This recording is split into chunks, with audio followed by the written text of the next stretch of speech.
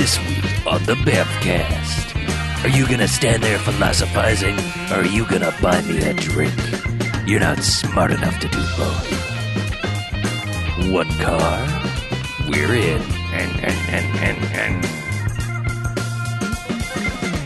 All right, welcome to the Bamfcast. Hey! Bamfcast, episode 395. Wow. How them numbers climbing up? So I'm Harlow. I'm BJ. I'm Chuck. Mackie is out again this week. But hey, Mackie or not, what we do each and every episode of the Bamfcast is we go ahead and we watch ourselves a quote-unquote bad movie. Come in here and talk about it for the first half. Then we rate them. Good bad movies, enjoyable bad movies. They get 1 to 5 juxes and robot jocks. Robot jocks. Hooray. That has giant robots and they fight each other. Indeed, that's accurate. However, there are bad movies, and stay away. They get a negative sliding scale, 1 to 5 bags, as in giant bags of trash. Boo! Big old poopy bags. Trash bags. Big old poopy bags. Yeah. So, it's October month. Hooray! Which, I don't know. I guess we watched a horror movie? Yeah. Sure. Scary-esque. It's Scary-esque. Mystery, thriller, suspensey thing. Yeah, we were chasing a long-lost memory of mine of a killer car and or truck or other land vehicle, possessed by the devil that chases down and kills people. And I believe several people might have come forward and said, I think you mean The Car. So we watched The Car from 1977. We did. Yes. Would you like to know the plot of The Car? Yes. Quickly, anyway. Fill us in on the Okay. plot of The Car. Oh, yeah. A mysterious, black, sleek automobile terrorizes everyone it comes into contact with in a small town in Utah. The local sheriff may be the only person who can stop this menace, which has been possessed by pure evil. Whoa. That sure sounds like what I was talking about. Yeah. That's probably why I said, oh, it's The Car, and wrote it down 5 years ago. Sure.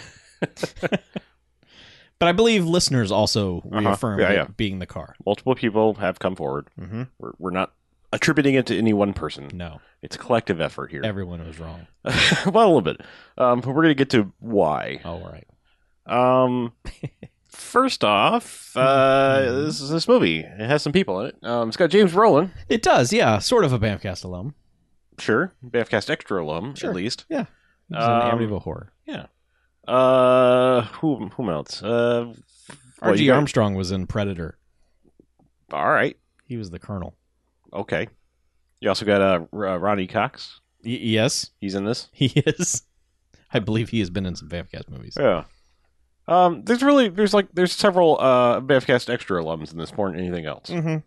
Including, I believe, did you say this was the director or just the music by music from the guy that did Meteor Right. from a recent It episode? was big from around 77 to 79 or so. Yeah. Yeah, The Car. The Car. How does this movie well, start? it opens. There's two youngsters biking Biking. on an open road in Utah, and just having a good old time racing each other on the roads. Yep. Laughing and joshing each other. Having a good old time. like people do. They or do, did yeah. once upon a time. Yep. I hear. But there's also a car. There is also an evil car, which BJ, you're our car and firearms and everything else expert. What did this begin life as? It was like a... I didn't actually look it up, Oh, you so I didn't? have no idea. Oh, Yeah. Okay. That information is available. It is. It's in the trivia section. Stand by. Car, the internet movie. It's just right on the... It's a IMDb 1971 Lincoln Continental Mark III Black Coupe. trivia. Yeah. Modified. Yeah. Oh, yes. Heavily modified. Yeah. But yeah. So this car is just kind of menacing down the road. Now, I should also point out that when this movie opens, I believe I commented that people involved very much enjoyed their soundtrack because the mix on this, the soundtrack is just blaring at the beginning of this movie, and it's all dissonant piano chords and shit. Like it's just people banging on a piano. yeah, it gets more soundtracky, but usually when the car is involved on screen or about to menace somebody, the soundtrack just goes like music. No, It goes insane. yeah, it's just like no, there's no notes here. This is just noise. So that's kind of happening amongst the kids, it's sort of like the soundtrack goes crazy. And it's like, oh, things are probably not going to happen too good. Good things are not going to happen to these kids. No, these kids are going to have a bad time. Yeah. So they were racing down a mountain, and then they're like, I'll race you through the tunnel, which, we're like, that's probably a bad idea because we've seen the car now. Because the car is coming, and we've heard it. Yeah. And it's going. This car just loves to honk. It also loves to rev its engine. Mm-hmm. It's silly. The Also great. car horn is the Hadley Ambassador rectangular bell horn. So if Is you this want one from for the yourself, IMDb trivia? Yeah. if you want to get one for yourself, ask for that. Someone also, It's very good. It's also very loud. I don't know if it's true or not, but someone else points out that it also is the Morse code for the letter X.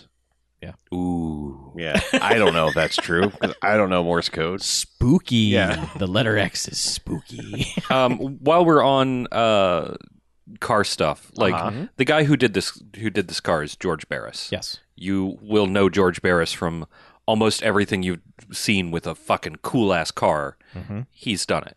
The Batmobile, Mm-hmm. the real Batmobile from 1966, 65. Where we've deemed that the real Batmobile. I mean, it's not. It's the real Batmobile. There's lots of good Batmobiles. That's what I just decided. It's Okay. It's the I mean, real Batmobile. For me, the real Batmobile is 1989 Batmobile, but Yes, I agree 66 with you. Batmobile is also awesome. Until we're in the context of this. Okay, sure. But he designed Knight Rider. Yep. And You mean Kit? yes. The Dragula from the Munsters.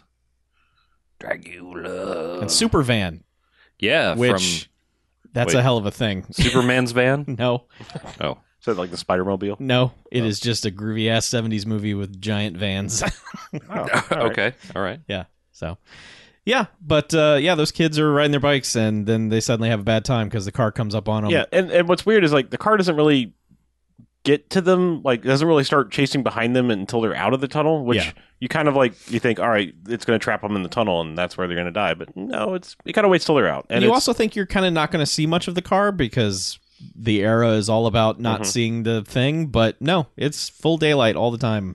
You see this car, and plenty of the car. yeah. So I mean, it doesn't kill them in the tunnel like you think a movie would do. It waits till they get out, and then it slowly, comes out of the tunnel. Yeah, and it's like right behind her bike tire. Yeah. And then basically kind of it forces her off, like she basically kind of veers off and hits the end of a guardrail, which just causes her to flip over and it pins her. It pins her and Yeah. it grinds her up against Yeah. this stone And railing. then she hits the end of the railing and goes over. Right. So And the she guy's dead. like, She dead. "Oh no!" And then Barely. that guy is not much longer for this world because the car just comes up behind him and rams the back of his. Oh, that's tire. right. It didn't really even like play bumper to tire with her. It was more just kind of like boop, and Yeah. like pushed her off from the side. Yeah. It's him like gets up right behind him and is like tapping him with the bumper to the back of the bike tire. Yeah, and then it basically just kind of drives through his bike and sends him over a huge ass bridge, which like a bridge that doesn't go over water. yeah, Well, a little bit of water, but not much, and a stuntman comes off this bridge. and it falls. It Yeah. is- For a while. The stuntman actually comes off that bridge. Yeah. It's kind of scary. It is a long drop. Mhm. So Into what? We don't know. Nah. Giant airbag? Who knows? yeah, but It gave me a frighten. yeah. So then we meet James Brolin's mustache. We do, It's sleeping. along with the rest of him. Yes. And his girlfriend comes in and is just like, "Hey, get up." Well, she's like slowly trying to wake him up at first, She's which goes on constantly for a just while. poking at him, and Yeah. it's Like pulling on just part of his mustache, and Yeah. then she reaches down with her teeth and is like pulling on his hair. yeah, Eventually- sideburns. Yeah, oh, that's what it was. Yeah, and then it's just Then he she's- wakes up and he's like, "What time is it? 6:30?" And then he just jumps up and it's like, "It's a glorious day. I am a morning person. Let's have sex." It's and, And she's like, "We don't have time. You fell asleep last night. You're bad." yeah, And basically, James Brolin has two daughters he does. from a previous wife who left. Sure, We don't know why, but it's just she's not dead Not because dead the kids because- are always yeah. unless he told the kids that she went to a farm possibly. Yeah. because they are like, "When's mommy coming back?" Right, but she, the lady here now is the school teacher at their school, Mhm. and so Daddy Brolin is kind of weirded out about Yeah. like I don't know. Maybe you should just sneak out the other way. But like the kids, The totally kids are totally know. hip to this. Yeah. They're actually listening at the door while they're wrestling, almost sexing. Mm-hmm. You know, and it's like Kind of gross. a little weird. It's a little weird, but. And then they're like, "All right, we got to go back and pretend that we're asleep." And she leaves, ducks out the front or side door, or whatever. And then James Brolin goes, wakes them up, is like, "Put your helmets on. We're going to school." Yep. And you find out, kind of before this, there's been a scene where at the city limits, I guess, is because it's the welcome to Santa Yen's. Oh, that's right. Yeah, before all this, I forgot that there's another car victim. Yeah, because there's a dude sitting by the city limits sign playing a French horn. Yeah, it was intercut between all of this because it was like, "All right, girls, go get ready," and then to signify that it's morning, we cut to this hitchhiker dude with a French horn playing. Fuck is that piece of What music? a beautiful morning. Is that what it's called? I think so. Or is he playing Spring from the Seasons? Yeah, I think that might be it. Yeah. Yeah, but he's playing, and R.G. Armstrong comes out of his house, which is right there by the sign, and is also beating the fuck out of his wife. That's primarily what he's doing. A subplot of this movie that is sadly not addressed properly. No, never. At all. Not at all. But yeah, so he's like, "Woman, damn it," whatever, and then he's like, "Hey." No, French horn guy's like, "Hey, mister. Oh yeah, maybe but, not hey, want to don't hit that lady." And he's like, "That's no lady, and then that's my he wife." drags his wife over and is like threatening him, Yeah. like, "Who the hell are you? Are you the one that woke me up?" And Yeah, with that I'm gonna damn horn I'm tooting. gonna shove that trumpet up your ass. He's like, "That's impossible, sir. This is our French horn." So, yeah, well, I'll shove that French horn up your ass. You'll be farting music for a year. And he's like, "Oh, really? A year?" That sounds fantastic. It's later. He's like, Wonderful. he basically is like, "You got 5 minutes to get out of here and Yeah. pack your shit up." And he goes through this whole thing of like, "Isn't this amazing? This little mouthpiece has its own little hole. Look how the French horn just perfectly fits in the case." And then he says something. That's when he says like Yeah. "You'll be farting for a year if Yeah. you're not." And then they leave. He drags his wife back inside, and he's like, "That would be amazing. Farting music for a whole year." This guy is so high. Yeah, he really is. But then he sees the car coming down the road, and he's like, "Oh man, it's my lucky day. This guy's gonna pick me up." No, wait a minute, it's a lady. This lady's gonna pick me up, and we're gonna go water skiing in the Amazon, and I'm the best. And the 70s are cool. She's gonna be a 35-year-old nymphomaniac. This is gonna be amazing. I'll just stick my thumb out. Hey, buddy. Hey, good looking. Hope you pick me up later. The car takes aim for him. The car has car vision, by the way. It's just orange for whatever. This car sees orange. So It's got those. It's the 70s, so it's got those amber sunglasses on. okay, that makes sense. Yeah. But the car is just like, nah, and kind of aims for him, but doesn't hit him. It just kind of sideswipes the sign a little bit and keeps going. Not gonna stop, but the guy's like, "Hey, buddy, screw you." Gives the car the finger, and the car is like, "The fuck you say to me?" Hits the brakes, and then slowly starts backing up. And the guy's like, he's still holding his finger up, and he starts slapping it like, rush to judgment, shouldn't have done that. And the car murders that man. Yep, it sure It does. backs over him and then pulls forward over him and then backs over him and pulls forward over him again. Mm-hmm. And Wife beater guy looks out the window and is just like, yeah, well, that's not right. Yeah. So when James Brolin is putting his kids on the bike, his hot Suzuki motorcycle, he gets a call on his CB radio, and they tell him, "Hey, after you drop off the kids, go check out this crime scene where a man has been driven Has been over." beating Well, his just- wife. they just said, like, and then another man has been run over several times. He doesn't. multiple crime He doesn't scenes. get all that on the radio. It's just, hey, go out Yeah. here and there's a thing happening here. Right, you might want to check it out. I guess he drops his girls off at school because they're not on the bike when he pulls No. up, thankfully, because, Yes. grisly murder and all. Gross. Yeah. Yeah. But yes, I mean, and the sheriff and him and everybody are basically just berating this dude, like, "Tell us about the car. I didn't really see anything. Yeah. You gotta have seen something." He's like, "I think it was black and or gray." Okay. What kind was it? I don't know. How many doors does it have? 2? Yeah. Oh, you do know something. It's like, yeah. They keep going back and forth from like he's not going to tell them anything to he's going to tell them everything he possibly can, but everyone but he is also just has nothing to tell them. yeah, but everyone's yelling at him. So For no reason. Well, I mean, okay, reasons. well, all right. His This wife is standing there bruised to fuck. right. But like Yeah. they're just screaming at him. Yeah. And it seems like they're going to let up and like let him start telling what he knows, but then He says seconds later he says like one piece of information and they start shouting at him again. Right. So it was like, did it have a license plate or not? No. Well, how many doors? Two. Some. Have more than one door.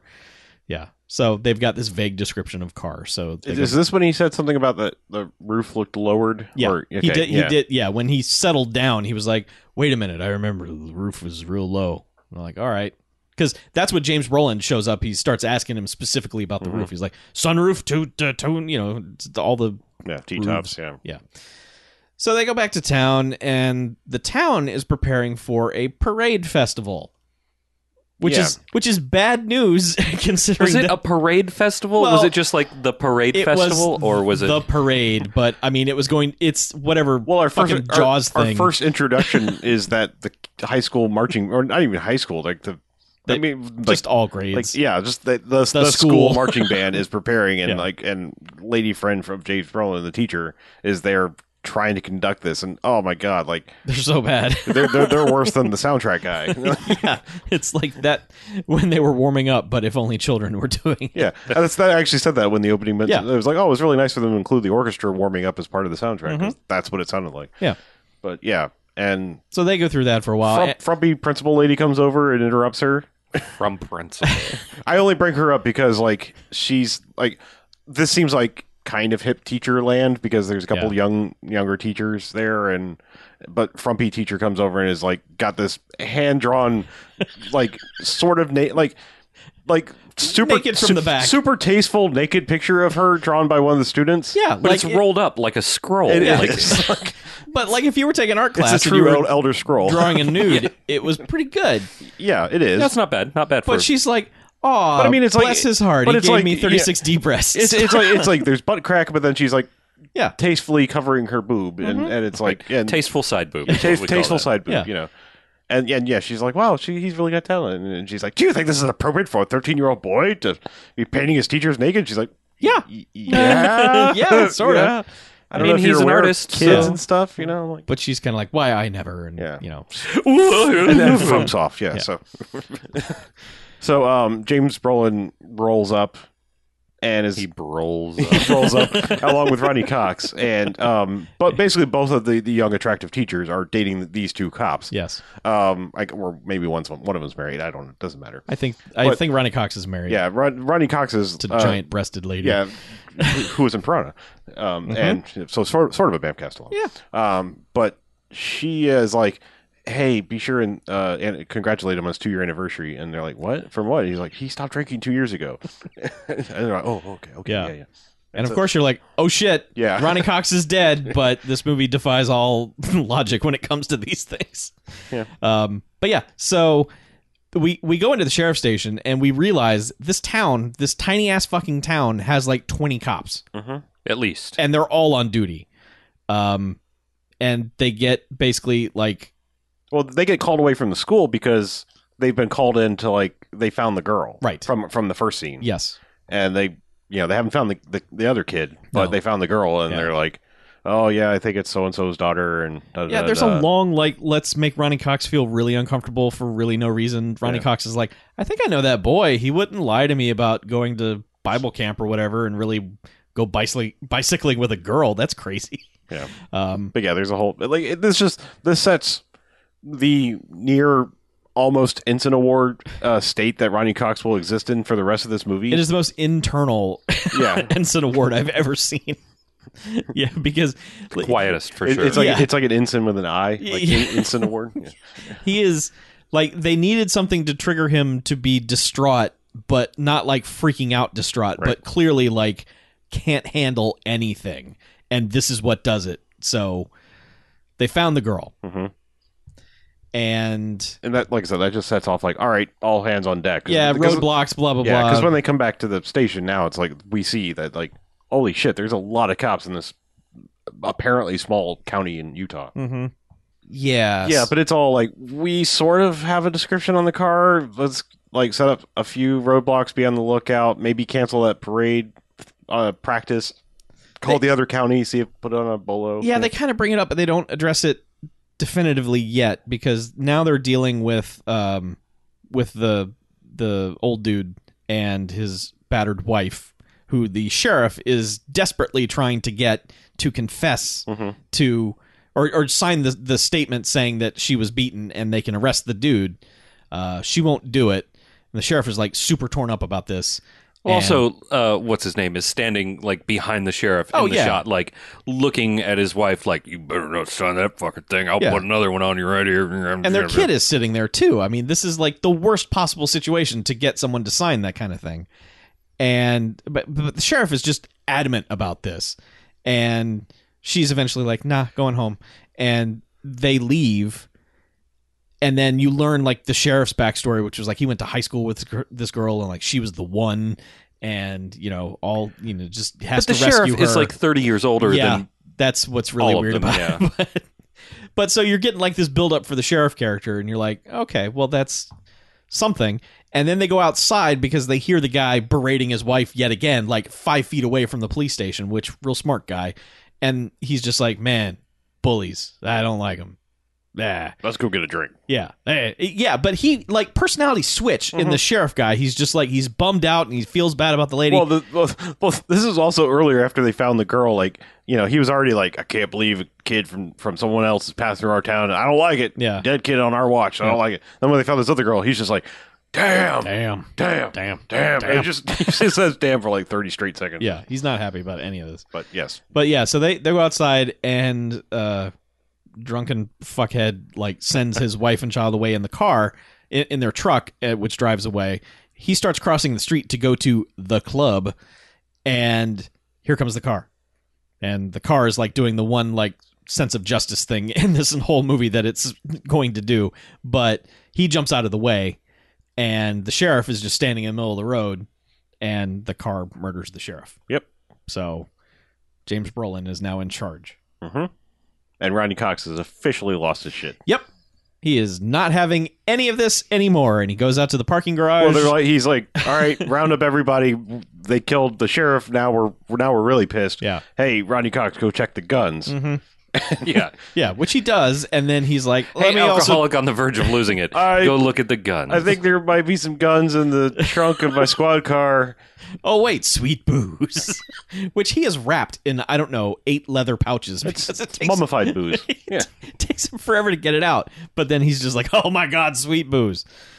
Yeah, so Ronnie Cox has either fallen off the wagon or he was never on it to begin with. I think it's the latter. I think well, considering the way he had that booze wrapped up, maybe he was like, this is my emergency booze. Only for emergencies. Only for this emergencies. is definitely an emergency. It qualifies. Yeah. Okay, so So it's going into the next day. yeah, when basically. it's the next morning, and he's like, "Thanks you all for sticking around. Like we still don't have any leads. We like the next county radioed in or something like that. Yeah, they've got some information. Plus, there was an older Native American woman in the town who like She was on the street corner when Right. the When- car yeah. killed the sheriff. And so, like, there is also a Native American officer who's like translating, and she says something, and he basically dismisses it as like, she's just old, and Indian superstitious. talk. Yeah, it's superstition. It doesn't mean anything. Yeah. And that comes up like they drag that one out a little bit. But I'll just go ahead and spoil it. Like there is another, their radio dispatcher is also Native American, who basically it goes like, "Hey, he didn't say everything that she said. Yeah. She basically said that like there was no driver in the car.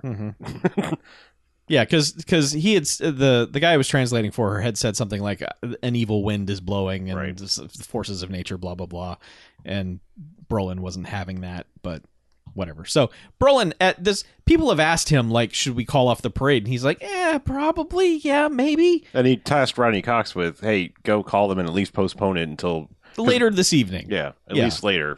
And But because Ronnie Cox he doesn't drink, drinking now. doesn't do this. No. So eventually we see all the kids and the teachers out at like this fairgrounds, Yeah, like small Racetrack grandstand thing. Yeah. Yeah, and they're just out there practicing. And practicing badly. I mean, they will never be good. They were better. Okay, a little better. Like I think I almost recognized the tune they were playing, unlike Okay. last time, which was It wasn't just a lot of yeah, yeah. It was a bunch of wounded It was beasts. a whole bunch of barbarian brothers. Yeah. It wasn't just yeah. But now they've added like horses and all this weird shit to Sure. their parade, so they're having to just full on practice all their moves. And off in the distance, like, okay, so one cop has gotten up on this platform to look for, he's looking for the sharks, basically. And he goes up, and off in the distance, you just see this light, this is reflection. a good shot. Yeah. Like, we should also mention, like, this is one hell of a Blu-ray transfer for a movie this old. Absolutely it is. For a 40-year-old movie, this is a hell of a Blu-ray transfer. Most of it looks great. Yeah. Yes. But I mean, like, shots like this, when it's full, like, all the stuff in, like, daylight looks amazing. It's, when you go night shots, it gets a little grainy 70s, because it's low light. Yeah. But like this shot is really well done because there's, massive desert. Yeah. And you just, like, as he's climbing up, you see like one reflection off the windshield and you're like, did I just see that? Or was that just a trick of my eyes? And then you see it again. You see it again. It's like, oh shit, the car's coming. And this is where they establish that before the car arrives, like an evil wind basically kicks up. And this more or less the dust storm starts happening, and pretty much, which in and of itself sort of like sends the crowd into like, what the hell's going on, and things start to panic before they hear the car. And because the horses are freaking out, all the instruments and music are blowing away, kids' hats are falling off. It's a nightmare, right? And meanwhile, like, you see the car is up, because this is like a kind of a sunken racetrack kind of area, and the car is up on this ridge driving around, but you can't really see it because it's hidden behind just banners and other things, but it's there. And everyone is just they kind of all have this group think at once, which is just basically like, okay, get to high ground, just get out of here, the car is here. We have to get away from the car. So they all just start running, although I don't know specifically where they're going, because everywhere they go, the car kind of shows up right there. But eventually the dudes on horses are like, well, hold them off. And then it's just Rodeo Stunt Spectacular with, like, cowboys getting sideswiped. It's a little bit weird because one straight up does the, like, grabs his hat like you would a bull. And it's like, over here. And the car's like, oh, over there. It's like, why did that work? Hey, they had to try it. But it worked. That's trying it is one thing. That's just like, fine, I don't know, killer car. Like, but the fact that the car was like, yeah, okay. Yeah. But they all run into a just kind of an old cemetery that's out in the middle of the desert. And the car will come all the way up to the entrance and then stop. And this is when James Brolin, school teacher girlfriend, decides, I'm just going to taunt the fuck out of this thing. And she's like, hey, big man with your car, why don't you get out so we can see how stupid you are? And, the car's like doing donuts and just like frustrated that it can't get in for whatever reason. And she just continues just to fucking berate this thing, which I'm surprised no one in the group was like, hey, shut the fuck up. Leave it alone. Stop taunting it. But eventually, like, the other young teacher decides she's going to make a run for it. There was a scene that apparently got deleted that I read that was in the TV version where they actually made the plan to do this. Oh, okay. Where she's taunting the car and it distracts it so that she can run to the police car and call for help, which is what happens. And then does it just decide to fuck off and leave? It's just like, I can't get in there. So it rams the little stone, the one pillar of the stone gate of the cemetery and kind of knocks it over, but it still won't break the ground and come into it. But I think it just donuts around for a while, and it's just like, the cops start showing up, and as soon as the sirens come, it takes off. Yeah, because you're like, Jesus, yeah, fuzz. Yeah. it the car's afraid of the cops. Yeah, so it takes off, and they're all pretty much okay. To which the sourpuss principal yells out, "Cat poo!" Yeah, well, because when teacher girlfriend was Lauren's her name, but teacher girlfriend. When she was taunting it, she was like, "Come on, you chicken shit son of a bitch, get out of the car and face me!" And like just increasingly sort of in their PG guidelines is ramping up the cursing at it, trying to taunt it. And that, when it drives away, it's funny because Frumpy Pants principal, and this is the last time we'll see her, I believe, just goes, "Cat poop." So weird. Yeah. But amazing at Yes. the same time. Yeah. Yeah. But so they've set up roadblocks everywhere, and they start getting information about where the car might be. And is this when it just becomes action stunt spectacular? there's a little bit of planning and some talking, and then it's Yeah, I think it's like it comes down to one guy who's like, it's coming my way. yeah. Like there's one. Right. Oh yeah. There's a dude who's like he's been hanging out like ready to do this, and he's got a shotgun, and he's like, I'm on it.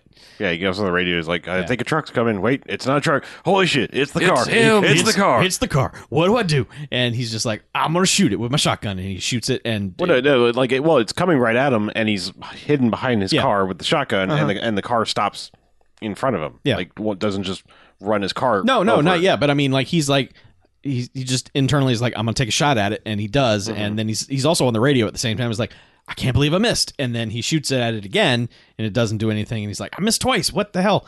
So eventually, the car takes off past him, and he's like, I'm in hot pursuit, and so he goes chasing after it, and they're all like, all hands on deck. Let's go get this fucking thing. You tell us where it is at all times. We'll come find you.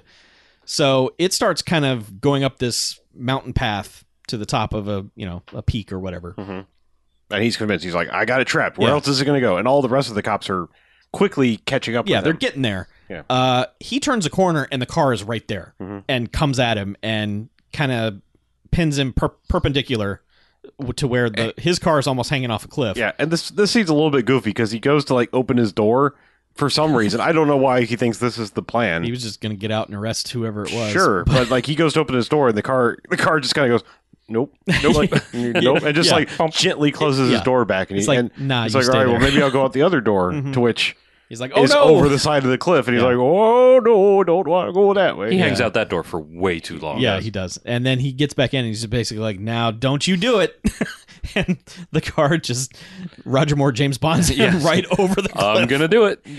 Yeah. And the thing to note here is that not only does it sort of slowly push him over the cliff, it's not like a ram and but the second this car leaves its wheels, it bursts into flames. Yeah. Like they hit the charges on this car before it even a little too early. Like before it hits its first roll. like it off. didn't even, little too early. A lot too It didn't early. even turn over. It's just like, No. I'm off its wheels. Yeah.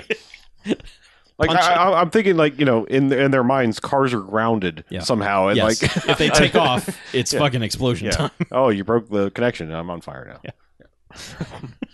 But yes, this thing bursts into flames and flips down the mountain. Now, no one actually sees him die because there are two cars going side by side flying down the road. Yes. And one of them just has a oh my god reaction, and I thought they saw the flaming car falling down the mountain, but no, they see the car kind of like coming around a corner and coming right at them. Yep. And they're like, stay on the road. And James Brolin is on the radio, is like, whatever you do not let that car get away. Do what you have to. And so these two cars are like, well, he can't take us both out. Like, so we'll just we're gonna drive straight at him Right. side He by will side. swerve and then we'll get him. and we'll have him. Physics, I don't know how or why this happens, but the car just forces itself into a roll.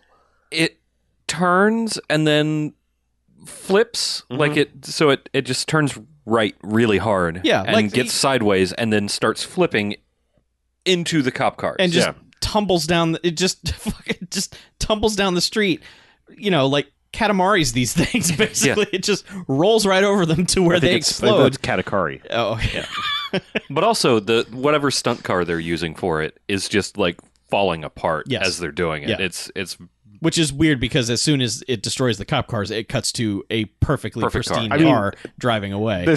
We're crossing our streams here. We already mentioned Katamari, but this is basically like he hit the triggers in Burnout Paradise and engaged stunt mode. Yes. Just because like suddenly he's like, I am doing this now. I am rolling. Yep. Because it rolls over the top of both cars, immediately causing them to burst into flames. And then the very next shot, it's back on its wheels and just driving forward. Yeah, totally fine.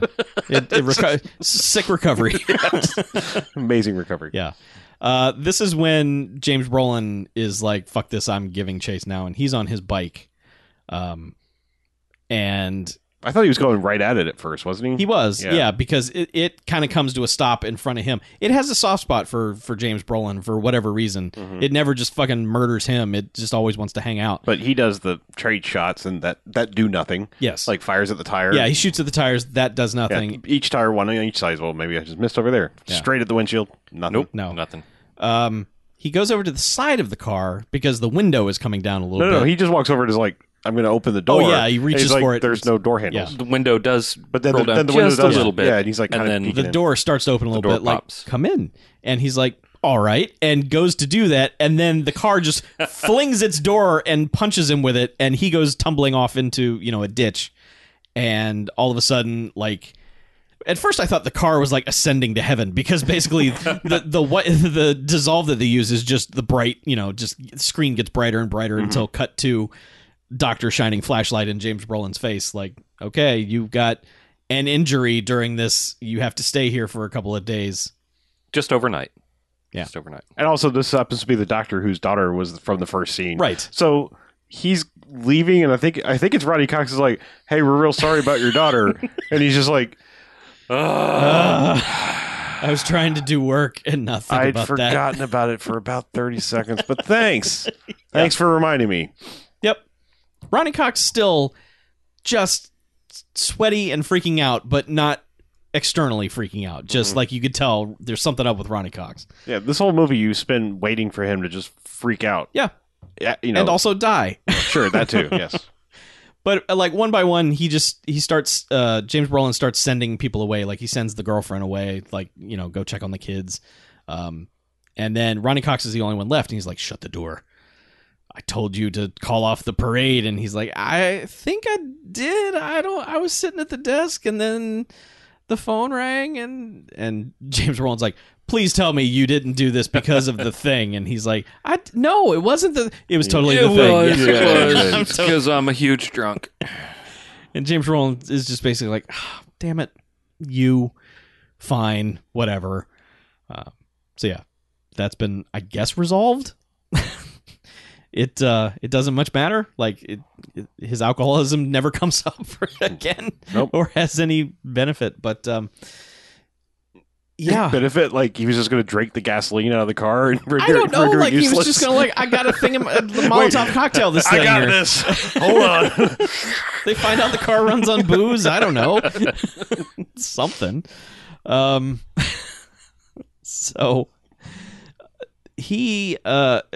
the Native American officer is driving the girlfriend home. Mm-hmm. And they drive by his place, and he looks over, and she's like, "Oh, you worried about your family?" He's like, "Yes." And as they drive by this little cross street, and you see the car, and the car's staking him out.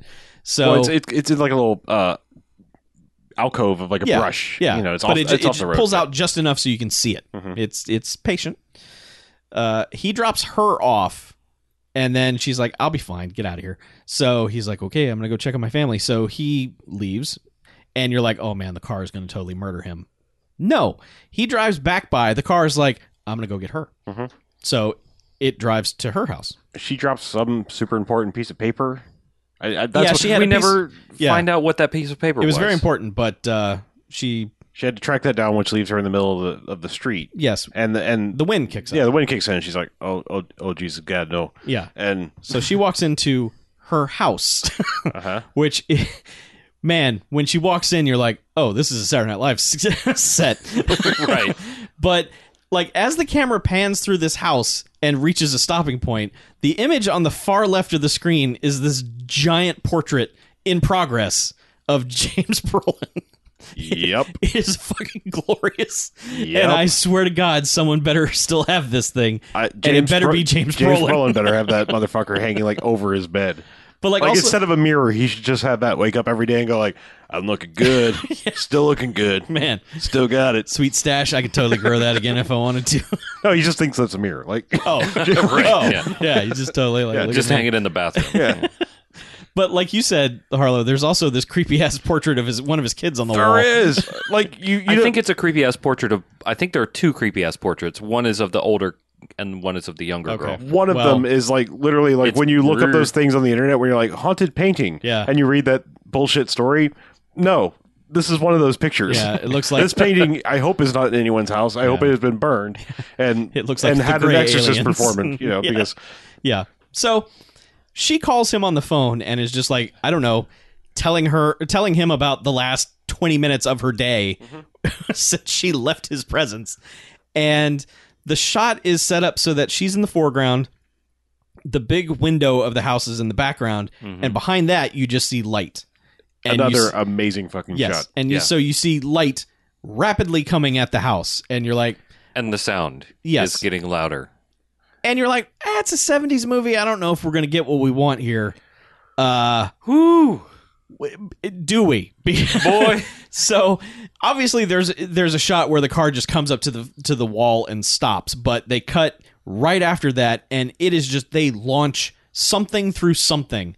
But the implication and the editing and everything that was basically set up is this car fucking launches through this house and never stops. In one motion, just flies through, fucking takes her out completely. It looks like it takes her head off. Yes. And then just lands. Apparently, there's a road. They've built their house in the middle of a highway. Our house in the middle of the street. Our house. So this thing launches through the living room. The car is grinding meat to meat. It certainly was madness.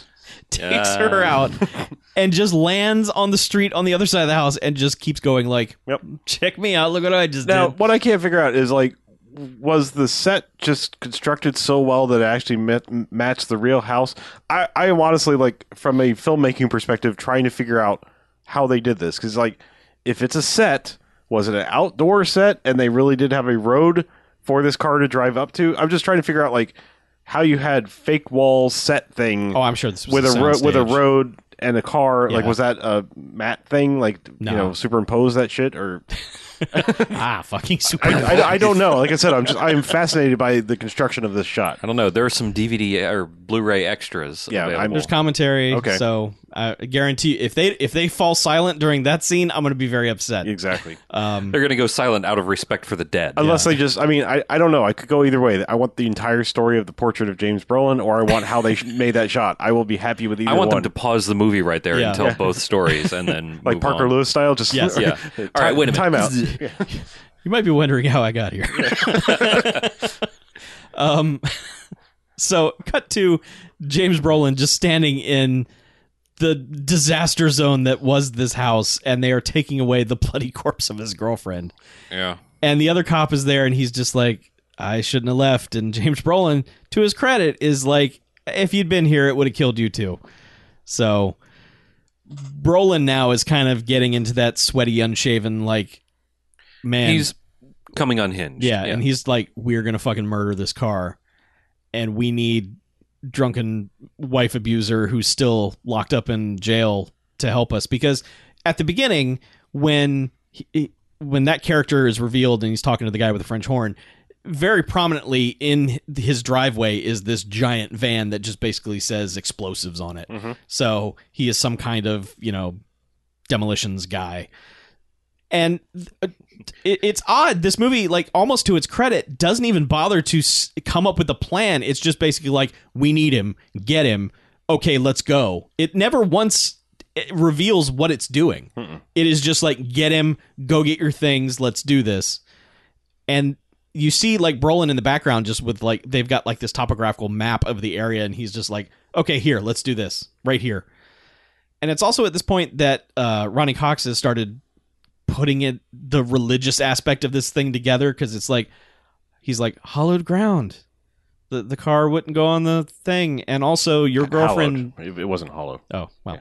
Yeah. But it's also like, and your girlfriend swore at it, so it probably targeted her. Uh-huh. Yeah, that makes a whole lot of sense. And Brolin's like, yeah, whatever. Okay, dude, let's go get the dynamite and blow this thing up. So they let that dude out of jail, and the Native American guy just grabs him by the neck and brings him out and just, you will sit down. This is unfortunately the closest this son of a bitch, well, second closest this son of a bitch gets to comeuppance.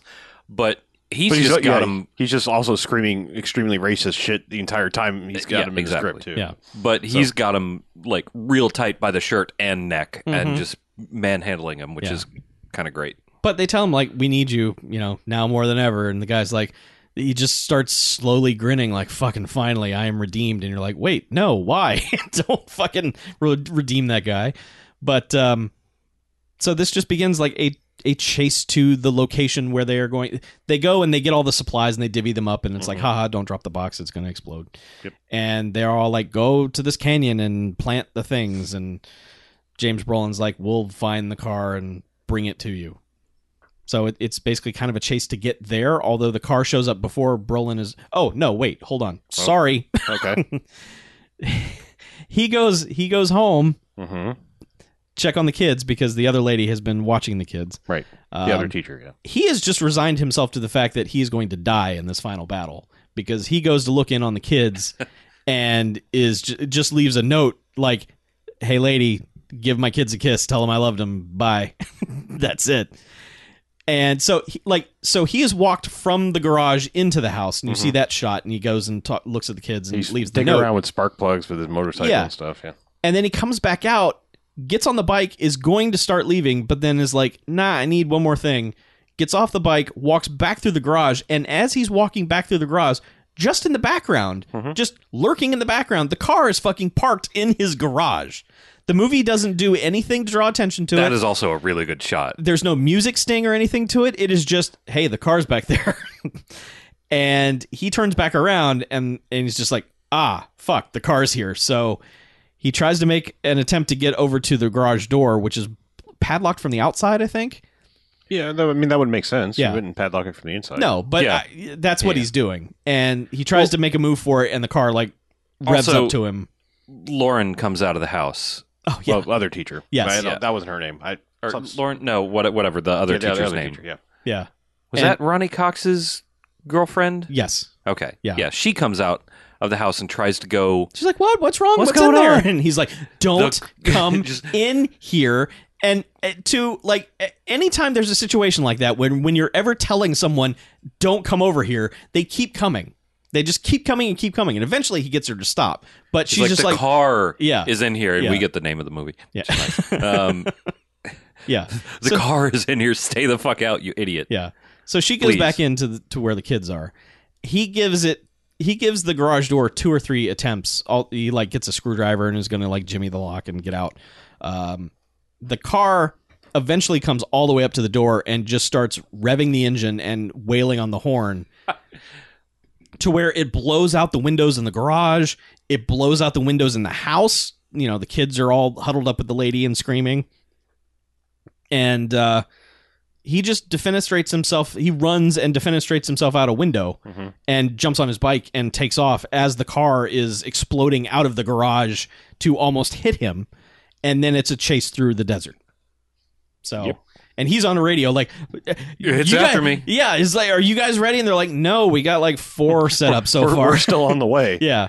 Yeah, they've done a dumb thing where one truck had all the dynamite and the other truck had all the blasting caps. Well, no, they just split it between the two trucks. Okay. It seemed like one truck was all set up with everything, and it was just like, "We're not there with this thing yet." He said we're going to split them up because we don't want them if it gets one of us. Yeah. That way it won't ruin the plan. Okay. So they use the sweet ass fucking police van, 1960 International Harvester B120. Oh. It's fucking awesome. The International Harvester. Yeah. Yeah, so it's chasing Brolin through the desert, and then at one point it's just like, "Nah, I'm just going to cut through and go straight to where they are because I heard they're not ready." And Brolin's like, "It's Leave Without Me, guys. You need to do something." And they're like, "No, you need to do something. You need to catch up to it." So he just starts fucking with it, basically. Yeah. Trying to catch up to it, get in front of it, lead it around, just go into some area and donut around a little bit. And then he does this one, he gets to the point where they have dropped a knotted rope over for him to grab onto and climb up. And he just kind of tries to ride his bike up a mountain, which goes about as badly as you think. Mm-hmm. And it's a stunt that goes wrong. Yeah.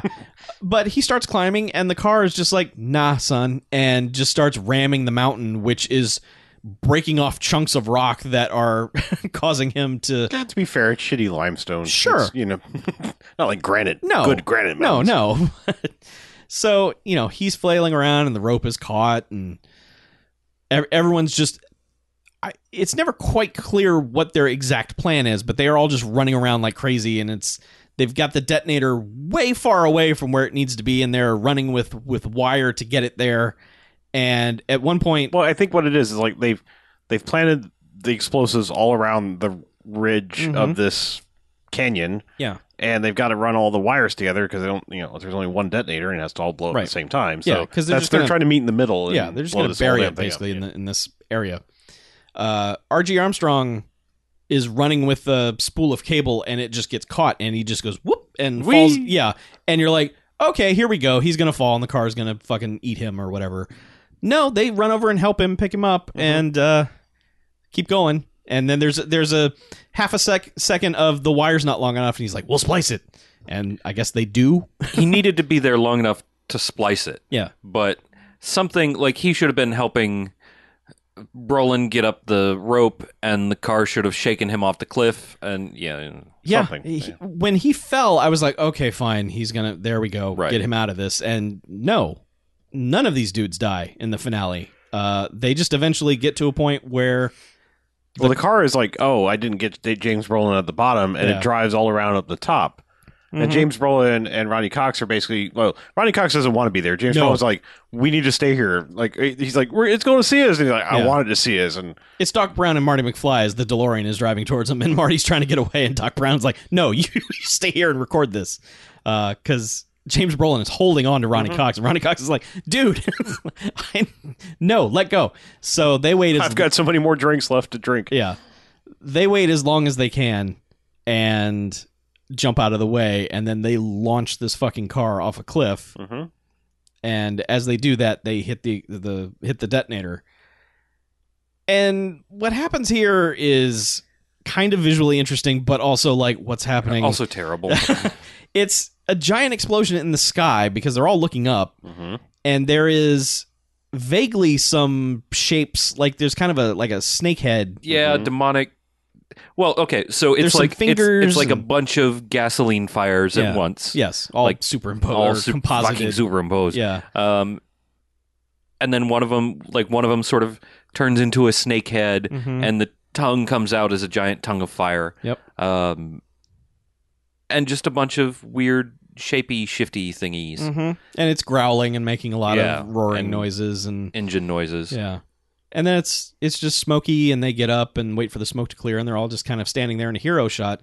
Now, there's a 2-shot of James Brolin and Ronnie Cox that had to have been filmed much later because Ronnie Cox's hair is a lot shorter, and they've clearly glued a mustache onto James Brolin because it's that kind of glue that they were using, like the Cannibal the Musical, where they were just like, I can't move my face. It's like he starts talking and you're like, oh man, either he just had his wisdom teeth out or there's something wrong with this. Could have been both. Could have been both. But that shot was obviously way after. They obviously rejiggered this ending at some point. Yeah. But that's basically it. Yeah, they're just kind of standing there and James Brolin's like, it's over. And Ronnie Cox, no, man. You see the fire and the stuff in the fire? He's like, it's over, man. Yeah, we buried it. He's just like, let it go, dude. It's over. And and then they're all just standing there over this smoldering cliff. And it just kind of, it almost goes to like Close Encounters style, like weird fade out color scheme. Yep. It's like, it just kind of like limps out. And then as it fades to black, you hear the car horn and you're like, ha ha ha.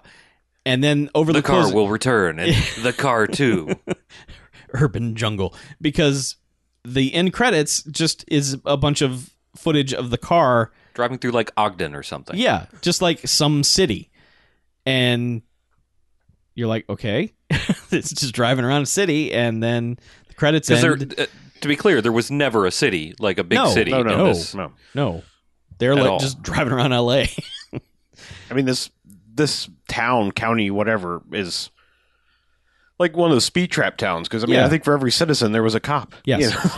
Because there apparently all we really see is like one neighborhood, one trailer park, and a main street. And that's it. So I don't know why they had 100 cops, but... But yeah, so...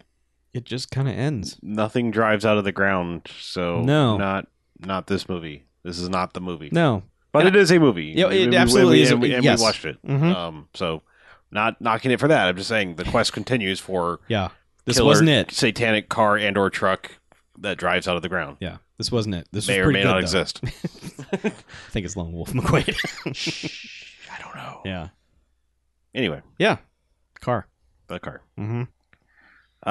Yeah, I mean, I think by very definition, we don't quite get an instant award, even though it's something. Yeah. But yeah, he never completely freaks out. No. And the score is just weird. So, and there's no lyrics. So, no ancillary awards is No. what I'm trying to say. None of that. Well, guess we rate it. Mm-hmm.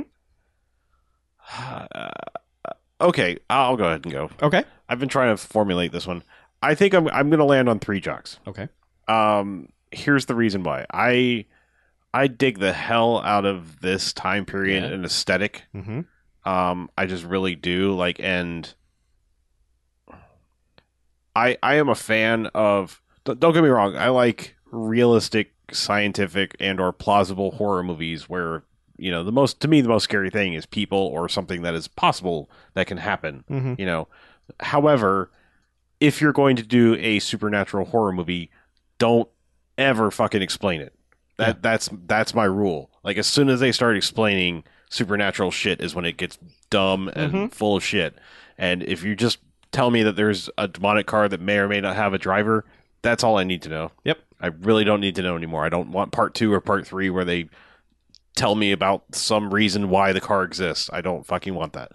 However, there's just some shit that's wrong with this movie. And it's the other thing about horror movies is they tend to be fables, meaning you do something wrong and you get punished for it via the supernatural force. Mm-hmm. And don't wander out at dark. You get taken by an evil witch or something. It's like there were things to like, don't do this because bad thing will happen. But in this movie, the shitty people continually survive, and that's not right. I mean, it just doesn't work for this, and I hate to hold it against it, but like there's breaking the mold, and then there's just like, well, you just let that shitbird basically become part of the heroes. Yeah. And fuck that guy. Mm-hmm. And also, Ronnie Cox is kind of shitty too. I mean, yeah, I know he's got a disease, but it's like he also fucked some shit up. Like he almost got all those kids killed. Probably got some of the cowboys killed. I believe. Yes, like those probably some of the cowboys horses got hurt. So fuck Ronnie Cox. So yeah, I'm just saying, like, it has issues, but it's still a lot of fun. The ending's kind of bullshit, and it's partially because I was like, all right, when's the car drive out? This is the time. It's not dead yet. Yeah, it's one obviously final jump Yep. scare, but No. yeah, I don't know. I still really liked it, but it's got issues that keep it from being perfect. Yeah. I could almost go 4 because that car driving through the fucking house is insane. Mm-hmm. But Well, I can go 4. okay. And I do and will. There's so much to like about the car, and beyond just the basic, like, this movie looks great, this movie sounds great, this movie pulls off some things that I never would have expected a movie from this era to be able to pull off in terms of stunts. However, there is a lot of footage of sped up driving, which I know it was a standard thing for 60s and 70s movies to do. It looks like shit, and Some of it looks really good. Sure, but Occasionally. Like Yeah. a quarter of it looks really good. yeah, but whenever I see it, I hear the Benny Hill music in my head, and it's just like, I don't. Come on, guys. I mean, I was 2 when this came out, so I can't really yell at them. But The thing about sped up footage that always fucks it up is when the camera jitters. Yeah. Like if you don't have a perfectly still camera, I mean Yes. perfectly still. yeah, Yeah. when It you see fucks the up- camera motion look unnatural, it's like, or anything that requires like gravity. So a car going over bumps, Yeah. like any bumps, and it looks really dumb. Yeah. But I mean, I guess you film that in hopes that you're able to use it, and then when it looks bad sped up, you just kind of have to use it. Yeah. Unfortunately. So the sped up footage bothered me. The entire finale of this movie is shot day for night, which also looks bad. I understand it's almost got to be impossible to light that desert, but don't do it at night then. Just do it at dawn. They seem to hold off for this shot of at the end when the smoke clears, the sun comes up over the mountains and it's like, it's like, so the car was murdering people during the day. There's no rhyme or reason as to why this event has to take place at night, but they're shooting it day for night, and none of it ever matches. It's like, obviously this is noon, obviously this is dusk, obviously this is 3 o'clock. I mean, it's all various times of the day that they've just slapped a blue filter on, and it looks bad. And the ending is just kind of like, when it happens, you're like, what? I get what they're going for, but honestly, what the fuck is happening? Like, I waited for a character to go, what the fuck just happened? What was that? So, and not killing off the dude who deserved to die, and not giving Ronnie Cox like this redemption moment of, like, he should have been the one to stand there at the end of the cliff and push James Brolin away at the last second and take the brunt of it. Yep. And that like the hero redemption part of it is like, I'm kind of a shitheel. I'm not really a villain, but let me do something courageous here at the end. But up until the last moment, he was still being a chicken shit. Mm-hmm. So character-wise, this movie doesn't get that shit straight. However, for jocks, because it is so much fun, and it God, this transfer looks good. Yeah, it is bright and colorful, and everyone just looks amazing in that. This is, I mean, we were sitting there like, what year did this movie come out? Because it looks fantastic. So yeah, I definitely recommend seeing this. If you do, definitely watch it on Blu-ray, because Jesus, it looks good. Mm-hmm. Woo! Where to put the car? I think I have a 4 Jocks garage for the car. Park it right in there, my friend. Yeah, I'm gonna beep beep beep beep. Here I come. No, I really enjoyed the car. I was surprised by many things, and while I would agree with the issues that we all seem to have, which is, shitbirds not getting their comeuppance, the weird sped up motion, and just a few kind of filming things here and there, it was a ton of fun. And that car looks fucking badass. Almost every time that car shows up, it looks sinister as shit. It has cool powers for a spooky car. It jumps through that fucking house, and that's one of the greatest things ever committed to film. Additionally, the car launching off the cliff looked really good. A lot of times, I don't know how they managed it, but a lot of times when they launch a car off a cliff like that with a car cannon or something, it tends to like list sideways or kind of roll or something, pitch yaw roll. But that thing just went off flat, and like it looked like the coolest shit ever for that car to just be hanging out in midair like that. Ending's a little hokey, but I had a ton of fun with it, and I really think you should watch this. Like the Blu-ray transfer looks great. It's going to get a little bit weird sometimes when it gets low light and it gets really grainy, because of how good it looks in the daytime shots and all the well lit shots. It's just a sharp contrast between no film grain and film grain sort of thing. But man, does it look good. Yeah. It looks so good. And that car is just great. Apparently like the hero car is over in somebody's collection in Europe still. So I hope one day to be run over by that car. Sure. Okay. Man can dream. Yeah. Apparently so. All right. Well, I think that's the car, right? Yeah, that is the car. Right. Well, let's take a break, shall we? All right.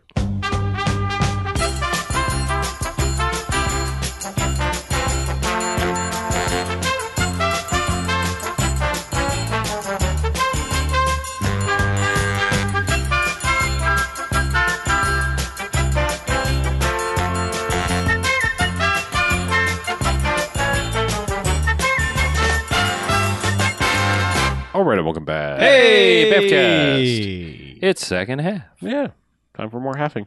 Mm-hmm. All right. Let's half it up. So I saw a movie. Am I alone in this? I don't know what you saw, so I can't. Well, no, I just mean, am I the only one that watched something to I have discuss? a thing to talk about, but okay. you should talk about your movie. I also have a thing to talk about. All right. But it'll be quick. So I saw a relatively new movie that is now available for streaming rentals and whatnots. Uh-huh. I can't figure out if it's on disc yet. I don't even know how you tell these. It's about 3 weeks before it comes out on disc. I think you can buy digital, but as soon as it's available for rent, it's usually on disc. Yes. Okay. Yes. So probably on disc. Okay. I watched The Big Sick. Right. The Kumail Nanjiani Okay. I was going to get his name right. All right. Wrote and starred in, but it's directed by Michael Showalter of Yes. the state and whatnot. Mhm. So it's produced by Judd Apatow, and well, no, hold on. Let me get there. Okay. Just Sorry. wow, just say a name. So like what he has done with most of his Judd Apatow Prime directed movies, has been to attempt to mix lightheartedness with serious subjects and bounce back and forth. Mhm. And they're usually like 2.5 to 3 hours long, and they just wear out their welcome, and they never seem to land which way they want to be. This movie does all of that perfectly. Oh. I thought it was terrific. I mean, it's weird because, like, on one hand, it's the kind of movie you feel like you want to show your parents and everybody, but it's still kind of like dirty, raunchy movie at times. You know, Okay. like it's not. It's Is just it sweetly dirty? Like it's got a good heart? well, no, Squirty, because as I they mean, call like, I mean, No. it's a like mostly autobiographical movie. Mhm. So I mean, Kumail is basically playing himself as an up and coming stand up and whatnot. So you've got, you know, they're doing stand up shit and telling dirty jokes and things like that. So yes and no. Like it reminded me of like the good version of oh shit, what was the Apatow one with fucking long as shit? I think it had Adam Sandler in it. Funny People. Oh, Yeah. wow. No, I'm just saying, like it seems like it wants to like enter into those things, but do it all right. Okay. So it's like it's part see behind the scenes of comedy and how most stand-up comedians are kind of broken people in various and assorted ways. Throw in romance that turns weird / traumatic quickly. Okay. You know, I mean, it just combines like all of these different genres and just ends up being like an incredibly enjoyable watch. Also, couple in the fact of like, I wouldn't go so far as to say racism, but like cultural blending Mhm. and how older generations have issues with that and certain, you know, things like that. So there's just like there's a lot going on this movie, but it's all still comes across as kind of lighthearted and enjoyable. Like it's dealing with heavy ass shit, but it does it in like a very fun and entertaining way. So like the Breakin' movies. No. No. They deal with racism and love and things, but they're fun. Yeah. And dancing. Yeah. No. No. Fuck no. A million times no. All right. Fine. Yeah. Huh. Yeah, I don't know. It's just it's a really good movie. I Okay. mean, it's one of those things like you can't talk too much about it because there's so much going on, and like to talk about anything in particular is kind of spoilery, you know, and so I don't really want to get into it. It's just, I mean, there's excellent acting, there's excellent writing, there's funny stuff, there's heartwarming stuff, there's Ray Romano and Holly Hunter play Zoe Kazan's parents in it, and You didn't say Ray Romano was in it. well, he Now I'm is on board. Yeah, I mean, they're really good too. Like, I mean, they're both like given really good meaty roles, Okay. and Meaty. I like it. yeah, it's good. I guess that's all I have to say. Okay. That sounds good. I do want to see it. I've been waiting for it to come out. Yeah. But sounds like it's out. It is. It's Okay. out there. Cool. I got a quick thing. Just kind of a recommendation. I can't really give a firm opinion on it yet because it's not over. But I haven't really heard people talking about it, and I think maybe it's because it is a show that is made for DirecTV and is Okay. on their whatever the DirecTV channel is. I think it's the Audience Network. Okay. It's the Stephen King adaptation of Mr. Mercedes. Okay. And it's David E. Kelly produced. He's running the show. I think it's like a 10-episode adaptation of that novel, All right. starring Brendan Gleeson. Oh, wait. Yeah. I rolled the bank. Uh-huh. I got away me Mercedes. Yeah. I missed a Mercedes. Yeah. Uh-huh. Right. That guy. How'd you miss the Mercedes? It was right over there. You're the real Mr. Mercedes. It's really good. It is. Last weekend, I think we marathoned like all 8 available episodes in a weekend. And there are 2 more that haven't aired yet, I think. But we just were like enamored by it. And it's a fucked up story. It is a fucked up show. It is definitely a made for cable show. It doesn't shy away from any of the things that you would expect to see and hear in a cable show. But it's got a great cast, and it's smart, and it's funny. And having not read the book, I don't know where the fuck this story is going. And that's the kind of thing that I really love. So, plus being, like a novel, it's going to be a one-off show. And I'm digging that more and more. I'm digging these kind of like expanded but yet closed off stories, start, finish, out. It's very strange to me how we got a glut of Stephen King movies throughout the mid 70s or late 70s to mid 90s, and then it was like, all right, we'll make some shitty TV adaptations, and then they tapered off. And they're coming back with a fucking vengeance, man. This year is insane, but like there was a period of time where they were taking Stephen King's name off of movie adaptations because it wasn't selling anything. Like I think Secret Window is a Stephen King thing. Oh, okay. And they stole my story. And they took his name off of it in the advertising so that because Stephen King's name at the time meant garbage. Yeah. So, and now all of a sudden, I mean, Dark Tower aside, you got Dark Tower, There's that thing. Yeah. Gerald's Game is on Netflix now. Yeah. There's another thing I think coming or something, but I mean, it's just like, the Hulu show, the Castle Rock. I mean, it's... Did you say Gerald's Game? Yeah. Okay. Yeah. So, I mean, this is like this crazy year of Stephen King, and it's also the year everyone's like, man, Stephen King's fucking awesome. Let's do all the things. But everyone was like, they fucked up the Dark Tower. It wasn't Stephen King's fault, but they fucked that thing up. But everything else, like it is the top grossing horror movie of all time. But like this show is, no one's talking about it. And like I said, I think it's because it's on this like isolated thing where you can only get it if you have DirecTV, or I guess it's AT&T now. But what is the service again, or channel that it's on? It's called the Audience Network, but that's a right. a DirecTV channel. Yeah, that's for their programming. So once it runs its course on DirecTV, I'm hoping it'll come out other places for people to see because it is really something good. So I highly recommend that. Nice. And if you have DirecTV and you haven't watched this yet, the first 8 episodes are all on demand. Just go grab them, pull them down, put them on your DVR, and fucking just plow through that thing. It is really good.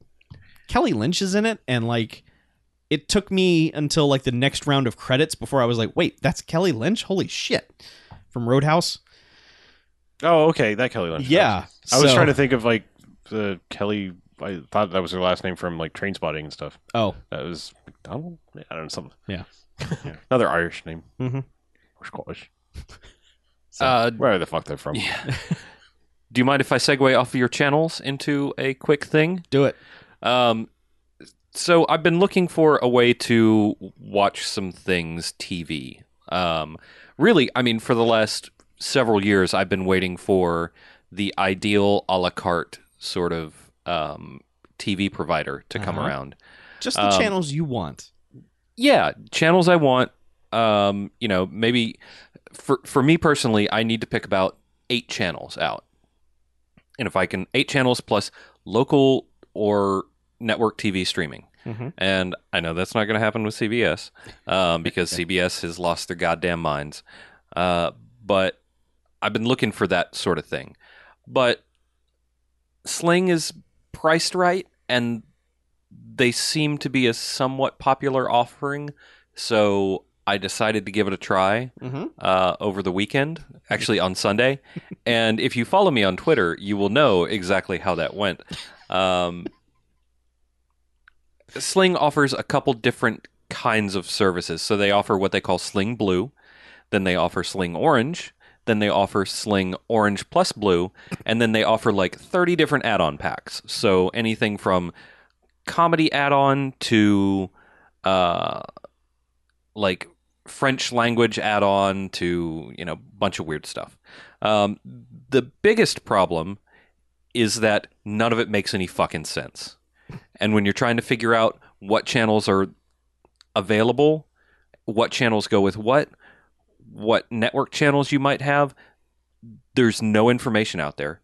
The pricing structure is bad. Mm-hmm. You have to basically get Sling Orange plus Blue to get the What you channels that want. you want, And and that's Sling Brown. right, Yeah. and that's $45. Oh. So they're like, oh, hey, starting at $20 a month, Mm-hmm. but for you to get the combination of the channels you want, it's just any combination of channels that you want. Like, so Sling Blue has ESPN, but Sling Orange has like Comedy Central. They do the same kind of shit that, Yeah. that cable and satellite companies do to make you pay for the most expensive. And then they lock a few other things behind pay as well. So like you'll get the NFL network, but you won't get Red Zone. You have to buy a separate $10 sports pack. Then you have to buy a $10 DVR pack because you don't get a DVR with your $45 a month. Mm-hmm. You have to pay extra money for 50 hours of DVR. Then, et cetera, et cetera, et cetera, et cetera, on and on and on and on and on and on and on. Once you add everything up, like to get everything that I really needed out of what they offered, my cost was going to be $55 a month. And at that point, I might as well just sign up with literally anybody else. Yeah. $55. Mm-hmm. Might as well give my money to DirecTV or whatever and have them jackhammer a satellite dish onto my house. But then it had a 7-day free trial. So I was like, okay, we'll go with this. We'll check it out. I'll spend a little time watching some TV and see maybe the quality's really good.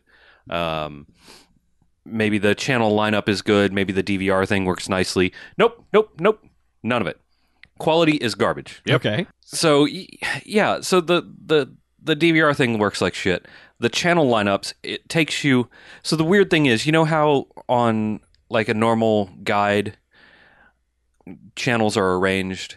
Mm-hmm. This is more like when Netflix loses its mind and forgets how to arrange channels or arrange things according to categories. All the time. Yeah, it's like layered lists. Mhm. It's really bad. But if you go, there was some combination of clicks I managed to do to get around to the actual normal guide listing style. But then I would click on something and it would go away forever. But like the worst thing is that I have gigabit fiber, Mhm. and whenever I have even the slightest interruption, I go to fast.com and I go to speed test and I double check to make sure that my connection is okay. Every single time that I had it was a lot, but I had a bunch of issues with the quality on Sling. It would like go up and down and up and down and up and down and up and down and up and down. And this is in the middle of the day on a Sunday. So like 3:00 on a Sunday. But every single time I'd check, nope, still got, according to Netflix, I have 500 megabits down. And according to speed test, I have nearly a gigabit down. So it's just painfully bad in every way. It's their fault. And painfully bad in every way. So over the span of 40 minutes, I signed up for and then canceled Sling TV because it is garbage. And I highly recommend that you do not use it. Yeah, I tried it when they first launched, and I was like, all right, this may be they started a new. I mean, it's been out. Sling. I mean, Sling is a brand has been around for a lot longer because they were we'll mirror whatever's on your television to something remote, and then they were like, we can do live television streaming. Yeah, except they can't. Nope. So that's good to know that it hasn't changed. That because my experience was very similar. Of like, I can't find what I want to watch. Oh, there's the channel I want to watch. What the fuck is wrong with this? Oh, the other thing, once I had signed up for it, I was like, oh, I don't have some channels that I think I really want. There's nowhere where to go find out what channels you have. There's also nowhere to go find out what channels you can add, because when you go to the add channels, it just lists them by a package name and doesn't tell you what the channels are. So honestly, like their service was so bad, I started forming a conspiracy theory of like it's predatory. It's weird. No, I was thinking like it was actually a secret like shell company of Comcast or DirecTV or somebody, basically attempting to make you go, oh, well, anything but streaming or satellite or anything but cable or satellite is garbage. Why would I ever? Yeah. You know, like that's how fucking bad it was. I wouldn't be surprised. If like somebody took me in a room and was like, "Here's the Sling file," yeah, and I'm just opened it up, and it was like, "Oh, Comcast, AT&T, Yeah, you know, like, yeah. DirecTV." They're like the HD DVD of consortiums of like Right. let's burn this shit to the ground. Yeah, I would not be surprised I because know, like it was just that bad. I was like, people signed off and made this. Like, yeah, I just don't know. And you know, like I would like to try out PS View, Mhm. but there are a bunch of channels. Like I guess all the Viacom Yeah. channels got pulled from PS View, and so like, Yeah. why bother at that point? Yep. So, listen, if anybody's out there, like I know that by doing that package bullshit, like ESPN actually costs the cable providers $13 per subscriber per month. But you know what? Let me sign up for $13 for ESPN, and then $3.99 for HGTV or whatever channels I want, and let me add channels and subtract channels throughout the month and have fun with it. Yeah, honestly, I mean, if you don't care about sports or live news, those are the two things that kill your ability to become a true cable cutter, I think, or cord cutter, whatever you want to call it. But like I'm doing really well. Like I haven't had TV service in years now, and I haven't either. I and just like have been dealing with between Netflix and HBO Go or Now or whatever, and then like the one I started like, okay, well I care about still keeping up with South Park, or I want to watch Lucha Underground. I can go buy seasons of those on Amazon or iTunes or whatever, and it's still cheaper. Like Yeah. it's just like Yeah. do that one show, and then like I don't need the rest of Comedy Central. I mean, I might turn it on if I had it, but Yeah. I'm not missing it when I don't. You know, Mm-hmm. Well, that's the thing. Like I want to watch some live sports. sure. There's some stuff that I just want to watch live sometimes. Yeah, and I know. I don't need live TV at this point. Like I almost do, but if I want to watch something network, then I hook up my bunny ears and I get a really good picture from my over-the-air antenna, which are like literally the cheapest bunny ears that you could get in Walmart 15 years ago. And they still pull in HD. You don't need Yeah. one of those fancy like. No, you don't. You don't need. Yeah, public service announcement: you do not need an HD antenna or a powered antenna to get HD channels. Nope. You just need an antenna. Just fucking antenna. That's it. Pointy things and the round part. That's all. Pointy things in the round parts. This Sundays fall. at 8. On something that you won't quite see, right? Because you're Yeah. still futzing with your bunny ears. That is part of the problem. Is that it is difficult sometimes to tune things in, but Well, with digital, it's like it's either on or it's off, right? You don't get that like. Like, it's the kinda problem there. with digital is that it will go in and out. Like whereas with analog, you could kind of tune it in and it might be still a little yeah, you just get a fuzzy. little snow. Yeah. But digital, it will cut out and sound will cut out, and so it'll sound like sometimes when you're trying to watch a show. Oh, it's Skype effects. Yes, yeah. So also the like screen will cut out, and that just infuriates me. But I've figured out a way to get mine like where I need to point mine to get all the channels, and I need to not have it sitting next to the TV because something with the TV affects its reception. It has to be sitting like 3 feet away. But other than that, I'm just going with bunny ears for now because fuck you, Sling. You're a piece of shit. I hope you die. I hope you burn in hell. Can you not get Uverse now with your fancy internet? I could, but I don't Bundle fucking that. want it. Okay. I mean, I don't mind paying AT&T my $70, $80 a month, $70 a month Mhm. for my screaming fast internet, but I don't want anything to do with their TV service. Okay. Because I don't want to pay $50 for a bunch of channels I don't need. Again, I want to pay like $20 for maybe a couple channels I don't need. Fair enough.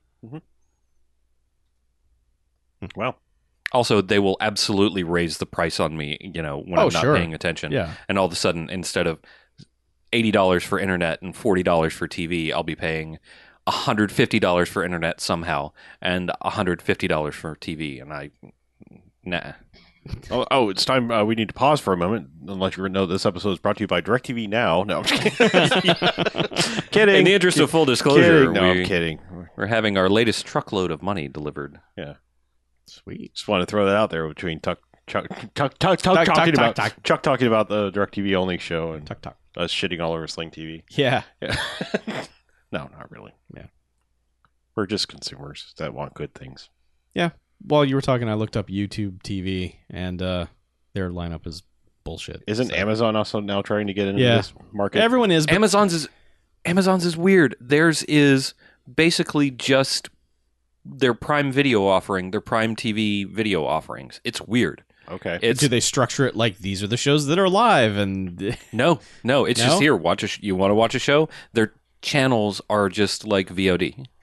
weird. It's bizarre. Yeah, I mean, like the problem with all of these things is that every one of them is missing something that you want. Like, Yes, because I can't tell you how many times I've tried to like. Don't you have both? You have a little bit of Comcast and a whole I do. lot of DirecTV. I have a tiny bit of Comcast and a whole lot of DirecTV, and I always try to. I'm a little bit Comcast. I try to lower the DirecTV packages down to like the next lowest tier, but there's always one channel that disappears between the two tiers, and it's like that's like the one channel in this house that everyone puts on for noise or something, you know, Yep. HGTV or Food Network or something. What we really just need to do is we all need to get together and decide on the HGTV Blu-ray and like 12 shows, 12 or something episodes, and that will be the one that we all buy. Yeah. And we'll just forget about HGTV. Yeah, it all sucks. Everything sucks. But all of HGTV's programming is garbage anyway, and Oh, nobody I know. should Don't watch get it. me wrong. I- I don't watch it. I don't want it on for noise either, but it's always on It in my is house. good. It is good noise, but it's also garbage programming, and you shouldn't watch it because, he's a door-to-door balloon salesman, and she's a professional Skype setter-upper, and their budget is $6.4 million. He's For a their home in social media Mallorca. expert, And they hate every house they go see. and she's a hoboflater. And their budget, Hoboflater. their budget is An 1.3 million. hobo-fillator. Hoboflater.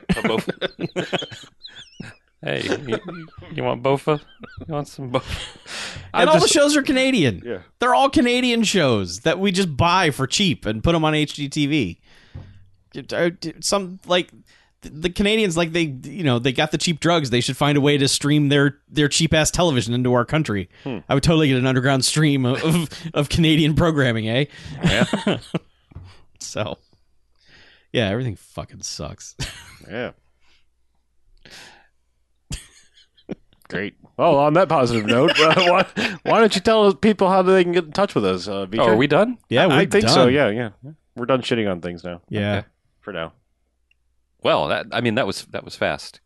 Is it? Yeah, it that's seems all like we it got. was fast. You know, Mackey's not here to Yeah, say things that people have written to us, and also no one's written to us. So right. We have some. Well, but I we're mean, saving if them.